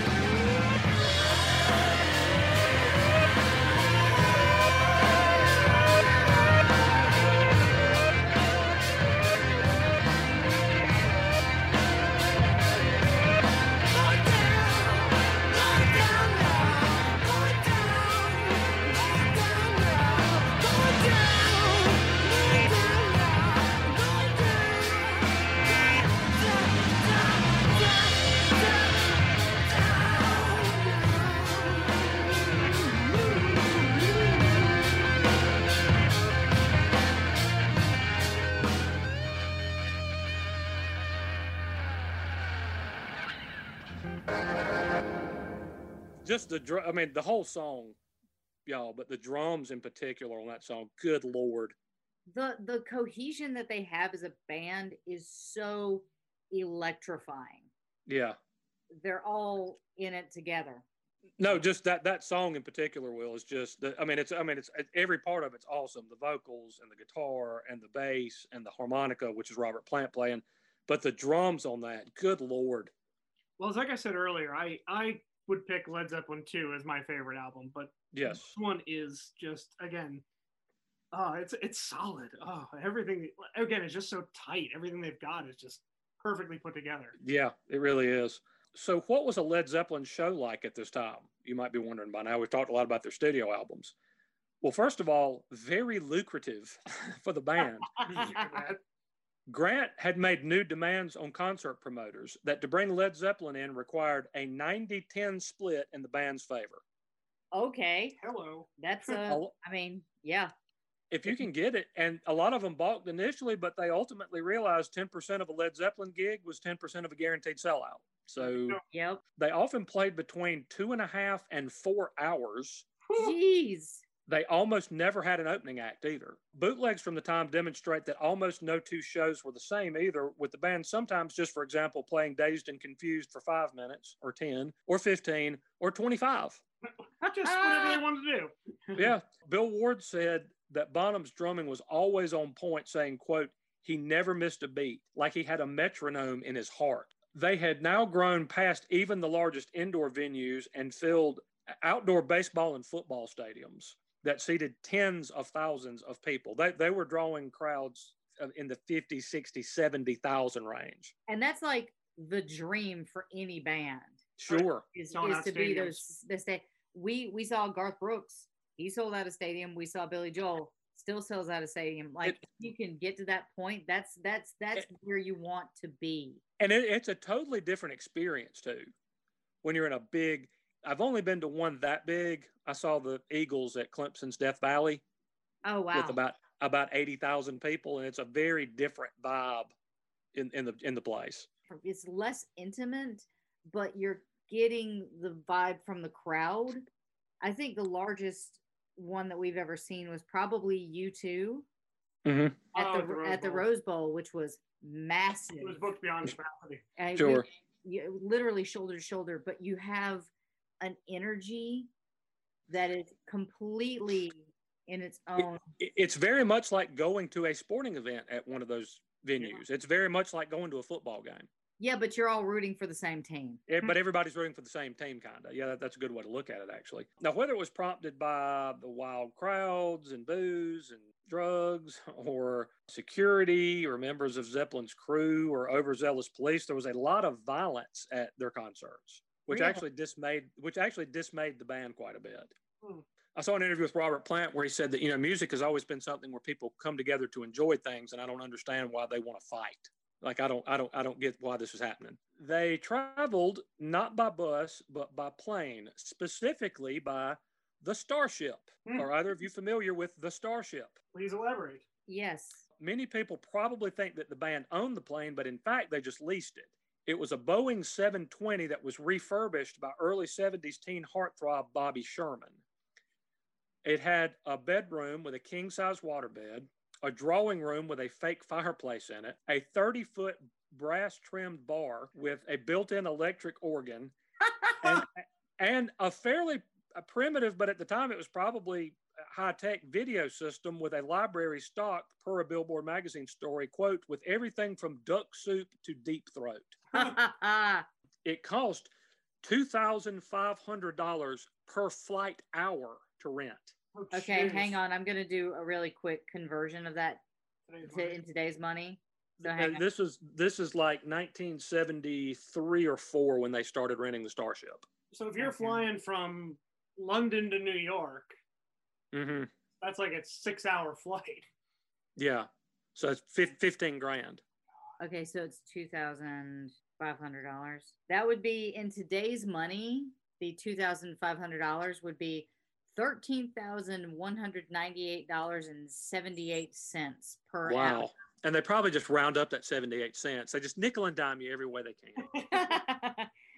A former road manager called it, quote, an effing flying gin palace. Nice. Can we just pause for a second and just point out there was a waterbed And a fake fireplace. There was a waterbed and a fake waterbed on an airplane. There is an iconic 1973 picture of the band in front of the plane. Dave Bryan from Bon Jovi and many other musicians are actually quoted as saying when they saw that picture, they knew what they wanted to do with their life. That's what they wanted. I want to be sitting there with my shirt unbuttoned, holding a beer, hot chicks behind me in front of this badass airplane. Yeah, they make it look good. If you're wondering what went on in the plane, I can imagine. A little bit of everything, guessing. Here, let me just put it this way. When the Allman Brothers rented it, they came in to find the word welcome spelled out on a tabletop in cocaine. Nice. I was gonna say they have, in their video library, they had Deep Throat. So I mean, I can imagine some of the things that were going on. We can imagine some. Oh, and there were two apparently very attractive flight attendants that were at your service. Were they flight attendants? Are you using that flight attendants and buddy? Well, they didn't have quotation marks around flight attendants in the story, so I'll assume they were legit like flight attendants. Okay, so then point out the exits and the entrances. Hey-o. Hey-o. No limpy blimpy. God. You're a bunch of perverts. In the event that a mask pops down from the ceiling, tie me up with it. Again, I am sorry to our European listeners and flight attendants. And everyone. I'm sorry. We apologize for the following. Have we hit turbulence or is Bonzo rogering a grippy? Bonzo was becoming very well known at this point for his wild antics. We don't have the time to cover all of them. We really don't. We don't have time. But we'll just hit some of the high spots. A piece said that he brought his mother to an early Led Zeppelin show, during which Bonham decided to take all of his clothes off as he played. Okay. Lee does the same thing. He drove motorcycles through the lobbies of hotels and down the hallways on numerous occasions. He was among the first to popularize throwing TV sets out of your hotel room windows. Oh, yes. Bonzo. And trashing rooms in general. He often sprayed people with beer and ripped their clothes off. At his 25th birthday party, he threw both George Harrison and his wife Patty into a swimming pool while both were still fully clothed. At one point, he and a friend were at a club where a DJ was playing disco records. Bonham took a dim view of this and informed the DJ that if he played one more, he would regret it. He did, at which point Bonham and his friends sprayed the guy with beer. Unfortunately, they also sprayed his soundboard with beer, which made it short out and caused the power in the entire club to go out. Oh, my God. Now, you didn't necessarily throw Bonham out of anywhere, but largely because you would want him to be in your club. I mean, it would kind of give you some cachet if a member of Led Zeppelin hung out in your place. So they didn't throw him out. They escorted him out and recommended that he not come back for a week or so. I kind of feel bad for the DJ because not only is his name lost to history, I guess. Yeah. I mean, it was the 70s and... It was, and they're just playing disco records, yeah. I feel bad for the guy. I like how the time frame wasn't specific. It was like a week or so. A week or so, if you could just not come back. While on a North American tour, Bonham became annoyed by a member of the band's entourage getting his freak on next door with a lady friend. After listening to, quote, grunting and groaning for a while, he found one of the lady's shoes outside the door and pooped in it. I had heard a story like that. Oh my God, it's true. Oh my God, I hope she kept it because you could auction that off. Yep, pooped in it. He encountered the girl later who greeted him by saying, "Remember me? You shit in my shoe." I wanted to thank you for a wonderful night. Oh my God. I could not find the story, but I remember reading once that when Bonzo was drinking, it was a bad idea to leave your purse lying about, because if it was unattended, he would just drop a hot one in it. Close it back up, sit it down, and just walk off, and just let you find it later. Yeah. Who cares? Why? I don't even know what to say to this. Where is my chapstick? Oh Lordy! And this is why I don't carry a purse. Oh my God. Oh. Oh. His son Jason remembered an instance when his father, dressed down in jeans and a sweater as per usual. He did not dress the rock star part, other than the pork pie hat, if you want to consider that to be a rock star And being naked, apparently. and getting naked on occasion. But Jason remembered an instance when his father, dressed down, went to a Rolls-Royce dealership and asked to test drive a car. The very haughty, huffy salesman said, "Do you know how much this car costs?" And Bonham told him that he did and asked for the keys. When he got them, he cranked the car up, drove it through a showroom window, parked it, tossed the keys back to the salesman, and told him to clean it up and have him ready for him the next day, and to never talk back to him again. Well, but the guy's being an asshole, and it's, he's at a Rolls Royce dealership, and some guy in blue jeans and a sweater comes in. Yeah, I want to, drive that car. Do you know how much that costs? He just totally pretty womaned that dude. Yeah, and he drove it straight through the window of the dealership, which I think is awesome. Good for him. John Paul Jones recalls Bonham getting a new Trans Am and driving at nearly 100 miles per hour down the Sunset Strip. Okay. How do you? Okay. Me and Will have something to say about this. Okay. It's physically impossible. It's literally impossible to do 100 miles down the Sunset Strip in any meaningful way, because there's so many. Maybe there are less intersections, but there's a lot of lights on the Sunset Strip. Yeah. And the lights are really close together. So he was probably running red lights, and I'm assuming that it's the 70s, a lot less traffic than perhaps. Probably. At least enough that maybe you could feasibly go a little distance. But it was a pretty high performance car. It was a Trans Am, so he got it up to 100 miles an hour. Police pulled him over, of course. They run up to his car with their hands on their holsters. But Bonham just got out of the car, popped the hood, and engaged the officers in a lengthy discussion about horsepower. Quote, "They forgot the fact he was speeding. He talked his way out of it. I'd have been in jail," Jones said. Wow.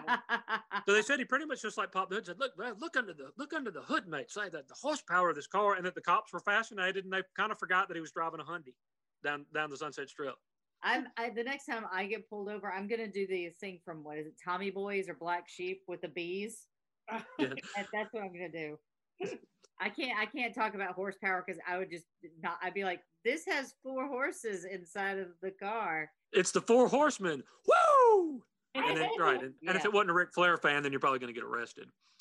This isn't really a wild antic. This is kind of an eccentricity, which I know you like these, LD. Bonham ate Wall's pork sausages for breakfast every single morning. Huh. And it may actually be Wally's, Walls or Wally's. It's an English sausage. I wasn't familiar with it prior to reading about it. But when they were on the road, he didn't chance it that he wouldn't be able to find them, or that they wouldn't be able to cook them for him. So he traveled with a very large supply. On one tour stop, a roadie who was tasked with cooking them on a grill on the balcony said he couldn't store them in a cooler because they had such a large quantity that a lot of them would have spoiled. He was hesitant to put them in a hotel fridge because he feared someone would pilfer them. So he ended up storing 40 pounds of sausage in the refrigerator of David Bowie. That's awesome. Who apparently lived nearby where they were touring, and they called him up and said, "Dave, can we come put Bonzo sausage in the fridge?" I'm sorry. I'm going to need you to do that with the accent. David, could we trouble you to put Bonzo sausages in your meat locker? Thank you. Oh Okay. Now, we cannot tell the story of John Bonham and his wild antics without mentioning the infamous mud shark incident. Now, I will say we did cover this. Okay. In our episodes of Rumors in Rock, I do believe, last Halloween. Oh, okay. So, but it was a very short. It's very short. Yeah, and anecdote. this is probably a good parental warning time. I'm gonna clean the language up, but just the nature of what happens, you probably don't need to let your kids hear me talk about this. Okay, so the band was staying at the Edgewater Inn on Elliott Bay in Puget Sound, right on the water. The hotel allowed folks who stayed there the chance to fish out their windows. Now, there are a lot of different versions of this story, but we'll go with the version told by Carmine Appice. He says he, one of Vanilla Fudge's bandmates, and Plant's wife, Maureen, were in John Paul Jones's room getting high when a groupie who he had had numerous liaisons with knocked on the door. She, too, was very high. And after Appice mentioned something about a bandmate having a camera, she said she wanted to make a movie with them. You get the vibe that Appice was trying to ditch her because she was getting a little clingy or something. So he said he was too high to deal with her. So he went to Bonham's room where Bonham, his wife, and several others were fishing. They had turned the room's bathtub into a de facto aquarium. That included a mud shark that Bonham had caught. Huh. He mentioned the bothersome groupie, and then he eventually kind of soldered on back to the other room. At some point, Bonham and 3 members of Zeppelin's entourage burst in with a Super 8 camera and lights. One of them said, "So, you want to make an effing movie? Okay, let's do it now. Take your clothes off." She got naked, got on the bed, then bucked and writhed in pleasure as they beat her with the mud shark, which left tiny red specks of blood with each lash. Oh, geez. They also did some other stuff to her with the mud shark that I'm not going to go into. Huh. Huh. I'm sure that you can just imagine what they did to a naked lady who was bucking and writhing and was high. Okay. Various versions of the story have them feeding the woman to the shark, which they did not do, and also completely smearing her body with peanut butter, which maybe they did. Now, it does not that I want to see it, but does the movie exist? Somewhere. Nobody knows where, but yeah. Because Huh. it was a real Super 8 camera and they really did film it. I'm sure the attorney for Led Zeppelin knows exactly where it is. I'm sure. And when all of them are dead, maybe we'll get to watch it. Right. Now, one common thread that you find among those who knew Bonham is that they all describe him as warm and friendly and a genuinely good guy, but with the usual caveat being that that was subject to change when he drank heavily. Described as being a guy who always liked a pint or two. When he had a few too many, he could get crazy, and when he had a few more than that, he kind of turned into somebody else, is kind of how it read. In 1971, he and his personal driver were apparently on the verge of mauling an Irish chef, leading tour manager Richard Cole to punch Bonham in the face, breaking his nose. In 1976, Bonham and a lady friend who was flown into town, who wasn't his wife, were in a club in Monte Carlo. He was wearing a white suit and was carrying a tear gas gun. He apparently began prodding a roadie with the gun, and they were afraid he was going to shoot him or set off like a thing of tear gas in this club. Where do you even get that? Where did he? Yeah. Yeah, right. First of all, John, where did you get a tear gas gun? And he's parading around in like a Ricardo Montalban suit with it? Right. And so this Cole guy said that this club was very likely owned and run by a certain organization, and it would be a bad sight to see drunk, white suit wearing, gun toting Bonham like going crazy. Is this like a family business? Yes. Okay. I would imagine. Yes. He says that he punched Bonham in the nose again and broke it a second time, diffusing the situation. Does he think that Bonham is a shark? I don't know what was going on with that, but on one occasion, and I think this was a documentary I watched, it details that there was apparently some friction one night amongst the band members, and that Bonham knocked on Grant's door and shouted, "I've done a terrible thing. I've punched Robert in the face." Which, I mean, you figure you're 4 guys, you're around each other all the time. That's probably going to happen. He's bound to, yeah. Yeah, so that's not probably that big a deal. A couple of these are, though. According to a Politico story, he sometimes played concerts with plastic bags full of cocaine between his legs. Oh, geez. He was often known to walk into a bar and order 20 Black Russians and hammer down the first 10 immediately. 20. And he would drink 10 like bam, bam, bam, bam, just kill them. Yikes. On several occasions, he apparently stuck a gun in the back of Glenn Hughes and threatened to kill him. He accused him of sleeping with his wife. Glenn Hughes played with Deep Purple. Okay. One friend said that he felt at times that Bonham, like Keith Moon, at a certain point felt like he had to live up to his reputation, which probably heightened his antics, which weren't really him. In 1975, the band had to leave the road for an extended period of time after Robert Plant and his wife were badly injured in a car wreck. When they returned to the road in 1977, they played the Day on the Green Festival in Oakland Alameda County Coliseum. A member of promoter Bill Graham's security detail allegedly assaulted Grant's 11-year-old son for taking a dressing room sign. Bonham reportedly saw it and kicked the man. When Peter Grant heard, he and Zeppelin's security coordinator, John Benden, who was described in many stories I read as, quote, a London gangster, went into the man's trailer while Cole watched the door. One version has Bonham as being in that trailer as well, but whoever was in there, they apparently beat the dude just about to death. Wow. To the point that blood was left splattered all over the walls. Jeez. So Bonham, Cole, Grant, and Benden were all arrested and charged with assault and battery. Ultimately, they received suspended sentences and fines. You don't want to play amateur shrink, but just reading a lot of what people who knew Bonham said, it might have given you some insight into why he got to where he was drinking so much. And when he did, tended to get out of control. Okay, so for one thing, he hated to fly. And that's all he did. It was just constantly fly to this gig, fly to this gig, fly to this gig, fly to this gig. He hated it to the point that flying made him physically sick. I mean, I understand. I have panic attacks getting on flights. Yeah.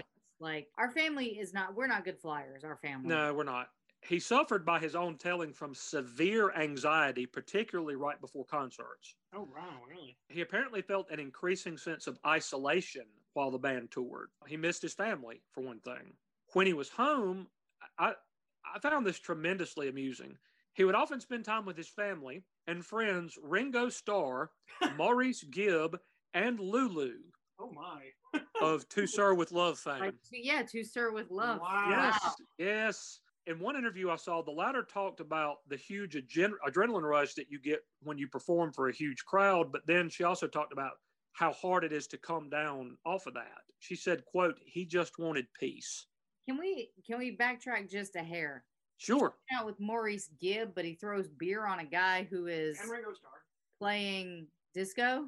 Yeah, that's those two things don't seem to add up, do they? Weird. Okay. Yeah. But yes. He, Bonham, who loathed disco music, loved Maurice Gibb. They were apparently really big buddies. Interesting. Oh. Okay. Ward said that Bonham seemed most content when he was at home on the farm, but noted that as a musician, quote, we all have to get in that van, or in their case, on that private jet. Now, I've jumped around a little bit in terms of the timeline, so let's get back to their studio albums. So in 1973, the band put out its fifth album, Houses of the Holy. Now, it didn't sell quite as well as its predecessor, but we've mentioned the fact that almost no album in the history of music ever has. So I guess that's kind of to be expected. It was still a tremendous hit. It hit number one in multiple countries and has sold well past diamond status in the United States. It had another killer batch of songs, including The Ocean, Jamaica, Dancing Days, No Quarter, The Song Remains the Same, Over the Hills and Far Away, and The Rain Song. The next album was 1975's double album, Physical Graffiti. That album was released on the band's own label, Swan Song Records, but was distributed by Atlantic. It was the first album in history to be certified platinum based purely on pre-orders alone. Ooh, wow. And it was a big critical success, with Rolling Stone saying it was, quote, the band's Tommy, Beggar's Banquet, and Sgt. Pepper all rolled into one. That is huge praise. NME's Nick Kent said, quote, the album's tonal density is absolutely the toughest, most downright brutal I've heard yet. Billboard called it, quote, a tour de force through a number of musical styles. And there are some great songs on this one. Houses of the Holy, I Love Trampled Underfoot, but there's one in particular that LD says is one of her top 15 favorite songs ever. So we're going to hear that one now. Yes. I'll let her introduce this one. Yes. Honestly, I was actually introduced to this song through the hook being used by Puff Daddy in 1997 for a song called Come With Me. Oh God, and that sucked. It sucked so bad, but I'm like, what is this? The driving guitar, the drums were so hard and so heavy, and I'm like, what is this? Because I knew at this time Puff was sampling a lot of things, and I found Right. out that it was this song specifically, and because of that, I latched on to this. The 16-year-old in me latched on to this song, and to this day, yes, it is in my top 15 songs of all time. It is what I actually use to take a shower with if I need to put a time limit on my shower, because it's the perfect amount of time to get through a shower. And we're going to listen to it right now, and it is Kashmir.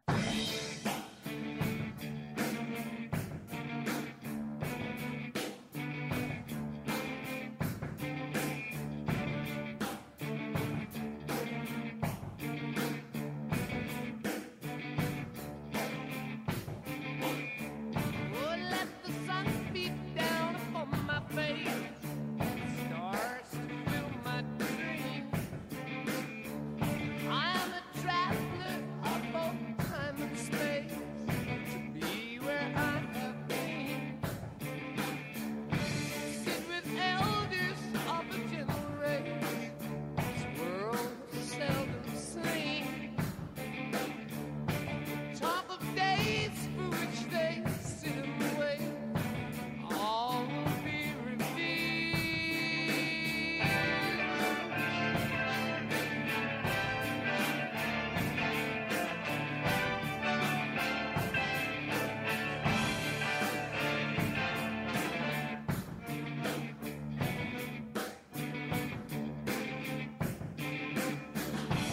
talking songs from tongues of living grace.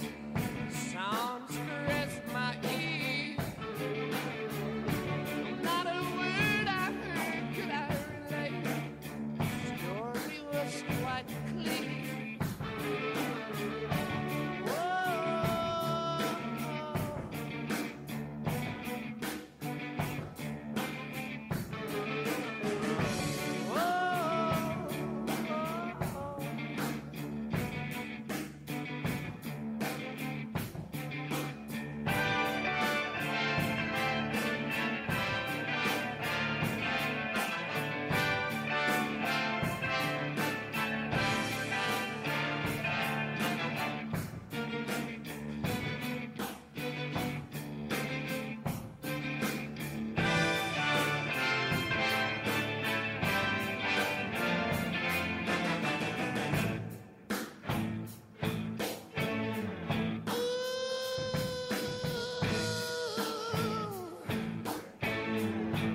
Baby, I've been flying.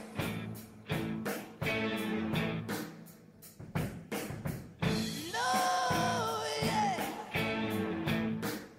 Mama, baby, ain't no denying.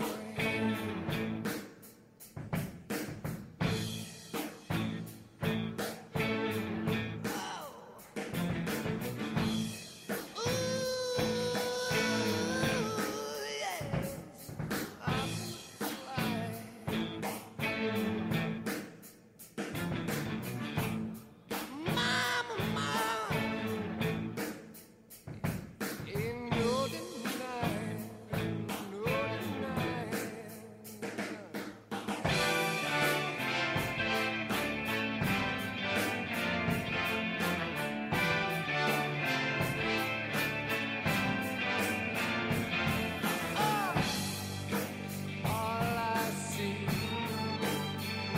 turns to brown.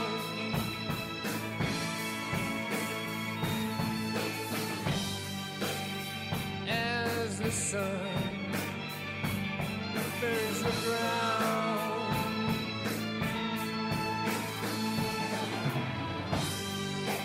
and my eyes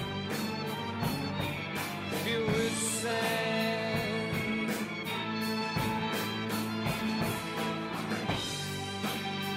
As I scan this wasted land,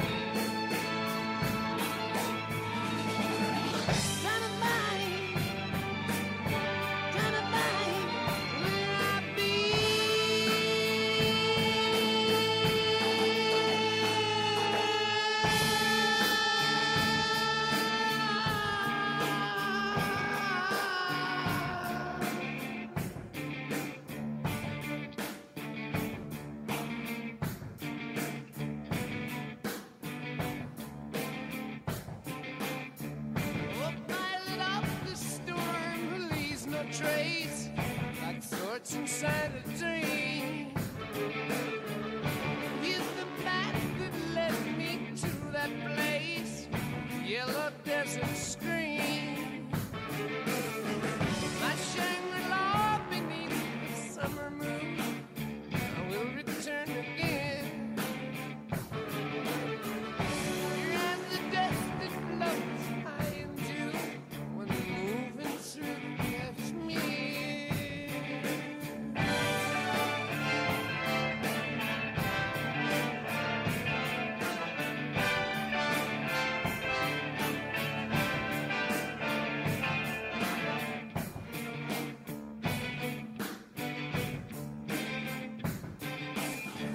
Oh, farther up before winds fill my sails across the sea of fear.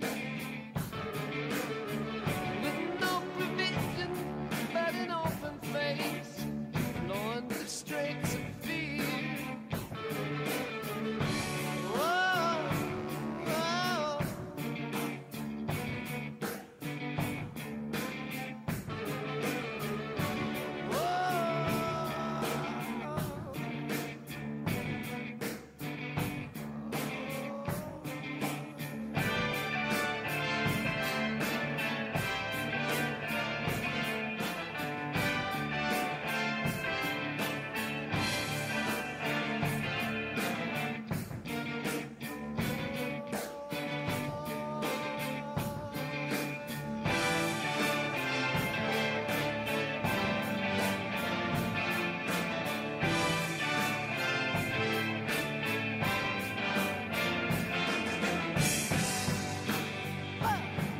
When I want, when I'm on my way, yeah.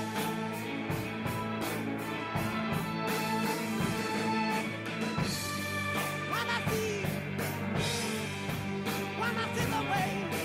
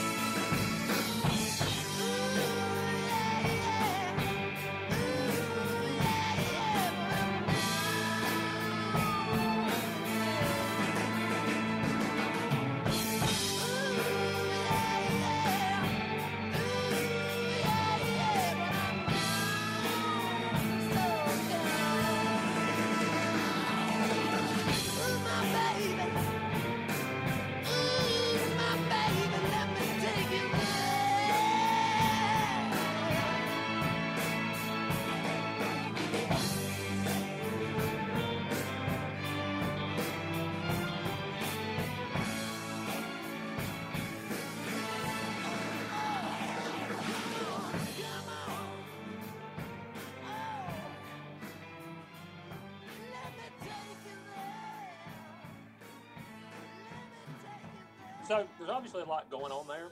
You can hear the world music influence that, that Plant liked, but the whole thing is awesome. The vocals are great. The strings are awesome. The horns are amazing. The guitar is phenomenal. But that's a good one to pick since we're doing an episode on Bonham, because what drives that song really? It's the drums. Oh, It's the drums. 100%. It's amazing. So Physical Graffiti hit #1 in multiple countries, and it sold almost 9 million copies in America, despite being a double album and thus much more expensive than a regular album would be. Mm. In 1976, the band released Presence. Now, it's actually one of their lowest selling albums, though it still hit #1 in the UK and America, and critically reviews were a little bit mixed. The Daily Telegraph deemed it to be, quote, Zeppelin at their most blunted. I would say Nobody's Fault But Mine is a pretty standout track, but there's starting to be some fractures forming at this point for a number of reasons. Okay, so for one thing, Plant was still recovering from his very severe auto accident and was in a wheelchair for the duration of the recording. He said he was claustrophobic recording in a small basement studio, missed his family, and apparently became upset at Page and Grant for even booking the sessions to start with. Page at this point unfortunately was pretty heavily hooked on smack. Yeah. Yeah. And Bonham's drinking was really getting out of control at this point. So you kind of add all those things up, and maybe that's why you got not the best album from them on that one. Some also think that the sales were disappointing because it was overshadowed by the release of the band's movie that year, The Song Remains the Same, and the soundtrack, which was basically a live Led Zeppelin album, and it did sell very well. So it should be mentioned that Bonham's family had grown by this time, with daughter Zoe being born in 1975. Now, Bonham, unlike his bandmates, who were tax exiles, maintained his full-time residence in England. For a long time, Led Zeppelin was not actually allowed to play a show on British soil because 3 of the 4 members were tax exiles. Huh. But Bonham was the only one who remained a British citizen his entire life. Now, in 1977, Robert Plant's son, Carrick, died of a very sudden viral infection, and understandably, the band took a long hiatus. During this time, Bonham did some studio work with other musicians, including playing on tracks by Lulu and Wings. Huh. Led Zeppelin came back in 1978 with In Through the Outdoor, but by this time, by the time they had reconvened to record the album, the band had split into 2 very distinct camps. You had Jones and Plant, who were, quote, relatively clean, and then you had Page and Bonham. Yeah. Page was battling severe heroin addiction, had lost a great deal of weight, and was often sick, while Bonham was fully in the throes of alcoholism. Yes. Frankly, the 2 just didn't show up for recording sessions a lot of the time. So Jones and Plant would often put songs together during the day, while Bonham and Page straggled in late, if at all, in the night to record their parts. So it was a complete change from the band's beginnings when they would play songs live in the studio with the entire room mic'd up to capture the full sound that was being created and minimal overdubs being added later on. It was also the first time that Page didn't take the lead in terms of producing and arranging songs and writing lyrics. Much of the producing and arranging actually fell on John Paul Jones, who, much to my chagrin, had purchased a Yamaha synthesizer prior to the album's recording and was, quote, working closely with Robert, which was something that had not happened before. Rolling Stone said that Page's diminished creativity resulted in little good material for Plant to work with, saying they found the lyrics he wrote, quote, inane. The reviewer also found Bonham's drumming to be heavy-handed. He said that Jones functions, quote, best behind Plant, not in front of him. Melody Maker's review actually said that the first listen had, quote, everyone in the office rolling and laughing. Some critics actually did like the band's turn toward synthesizers, though I don't know why anybody would, and ballads. And a second look review in 2004 by Rolling Stone said that the album was, quote, maligned upon its release, but now stands as an art rock oddity with some alluring tangents. All of My Love and Fool in the Rain are probably the only 2 songs on the album worth mentioning, in my humble opinion. I love Fool in the Rain. Fool in the Rain's a great song, and All of My Love is a great song, and I think Plant actually wrote that about his son who passed away, so hard to find much fault with that one. Page actually said the album could have been a springboard to something much better, but unfortunately, that would never happen. As the band launched its first tour of Europe in many years, Bonham reportedly looked tired. His heavy drinking was starting to take a toll on him physically. At a show in Germany, he collapsed on stage after 3 songs. Jeez. His sister told him that she wanted to come see him play when the band was going to do a huge show at Nebworth. He urged her not to, saying that she should come to one of their indoor shows that was upcoming instead. She did anyway, and said in a documentary that was released recently that she felt if she didn't do it, that she would never get to see him play again. And that's so weird because we've had a history of people who have had like premonitions of some kind. Yeah. And I was going to say, you've covered a lot of these in the course of doing this podcast, that it's just people get weird vibes or feelings that something's up. And yeah, I don't know. It's weird. But yeah, his sister felt like if she didn't go see that Nebworth show, that she would never get to see him on stage again. On September 24th, 1980, John Bonham was picked up by Led Zeppelin assistant Rex King to attend rehearsals for an upcoming North American tour. Bonham asked him to stop for breakfast, at which he drank 4 quadruple screwdrivers. Holy crap. He then continued to drink heavily once arriving for rehearsals. The band rehearsed until late in the evening and then went to Page's house. Around midnight, Bonham was reported to have fallen asleep. Someone took him to his bed and laid him on his side. Jones and a tour manager found him the next afternoon unresponsive. Jones then had to go and carry out the very unenviable task of telling the rest of the band that John Bonham was dead. He was just 32 years old. An inquest determined that he had consumed the equivalent of 40 shots of vodka and had choked on his own vomit as he slept. Whoa. There were no other illegal drugs found in his system. He was, however, taking a prescribed medicine for depression and anxiety, which maybe gives you a hint into perhaps why he was drinking as much as he was. There were rumors afoot that the band would bring in a new drummer, with Carmine Appice actually being mentioned as a prominent possibility. But just weeks after Bonham's passing, the band issued a press release which stated, quote, "We wish it to be known that the loss of our dear friend and the deep respect that we have for his family, together with the sense of undivided harmony felt by ourselves and our manager, have left us to decide that we could not continue as we were." So basically, with about a 2-sentence press release, Led Zeppelin was no more. Bonham was cremated and his ashes were interred on October 12th at Rushock Parish Church in Worcestershire. His bandmates and Jeff Lynne were among the mourners, and Paul McCartney actually came and laid a wreath on his grave. Wow. Page said his friend's death was, quote, "a massive loss to everybody." Bill Ward called him, quote, "the groove master," and said, quote, "he wrote the Bible on rock drumming." He influenced essentially everybody who picked up a pair of sticks that followed him. That there's no way around that, especially anybody that played rock and roll. Dave Grohl said, quote, "John Bonham played the drums like someone who didn't know what was going to happen next, like he was teetering on the edge of a cliff. No one has come close to that since, and I don't think anybody else ever will.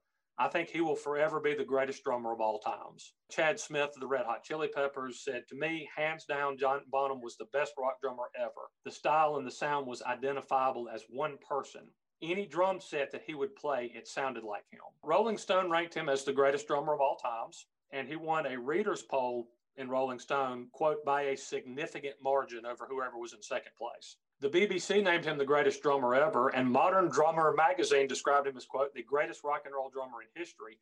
I also saw a very odd poll taken in the UK of which which musician do you wish could return from the dead. John Bonham won, just beating out Freddie Mercury and Elvis. Yeah. So first of all, that kind of tells you how highly thought of he is in his native country, because you know how beloved Freddie is there.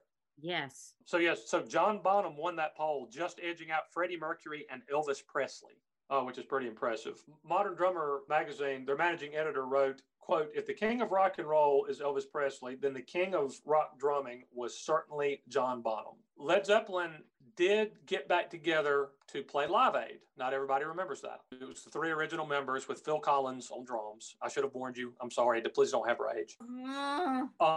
You may never have seen or heard it because they thought it was so bad that they've pretty much had it removed from any re-airings or albums that have been put out.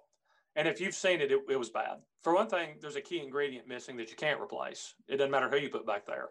But then on top of that, like, Page's guitar was out of tune and Plant had laryngitis and his voice was just absolutely stripped and he couldn't sing and it was just a mess. Page and Plant, now they did reunite, I want to say about 94 or 95 and went on a very successful tour. Did not have John Paul Jones along for some reason, which I never understood, but that Led Zeppelin, as they were, ended when John Bonham passed away. And the Los Angeles Times wrote fairly recently that Bonham still ranks as the greatest drummer ever, saying, quote, "his beat still bangs like a mofo. So his greatness echoes to this day, just like a cannon shot." And that's all I got. That was excellent. I love hearing about the eccentricities of performers and their antics. I find it's really interesting. The man loved Wally sausages. What would you have me tell you? It's interesting. Like, you don't hear about poets breaking their TVs, and you don't hear about like doctors drinking themselves to the point where like they punch people in the nose. It's and I have never met a single haberdasher who shit in someone's shoes.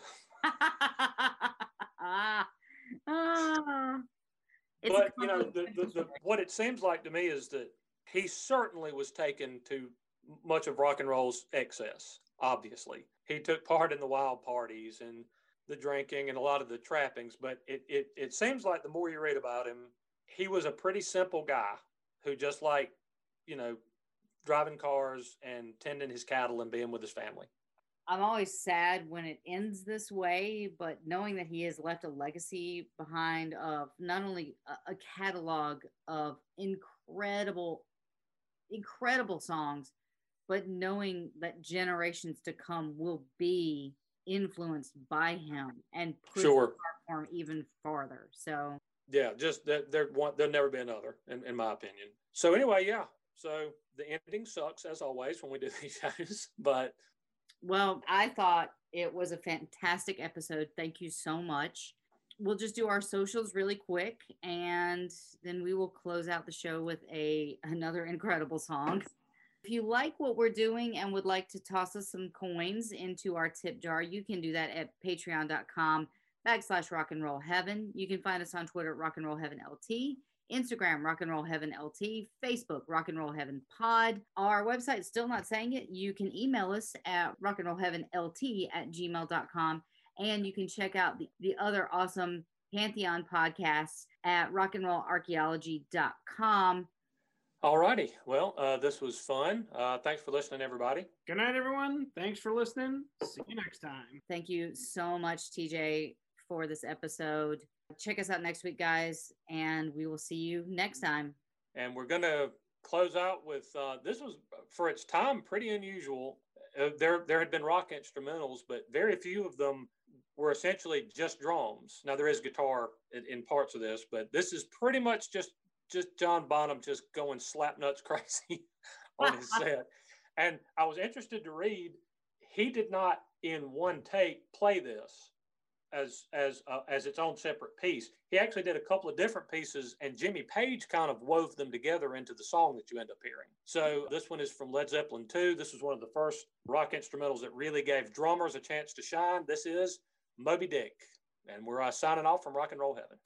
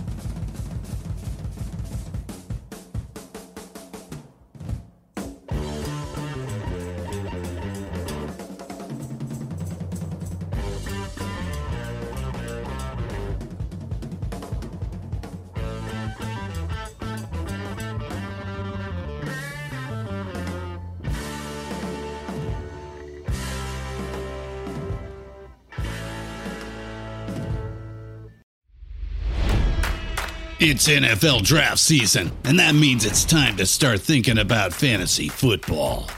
FantasyPoints.com features industry-leading experts and prognosticators using proprietary hand-charted data to help you score more fantasy points. FantasyPoints.com is the place to go for whatever kind of fantasy football you play. Whether you play fantasy football, daily fantasy sports, or do a little bit of everything, Fantasy Points has the meticulously researched content to guide you to victory.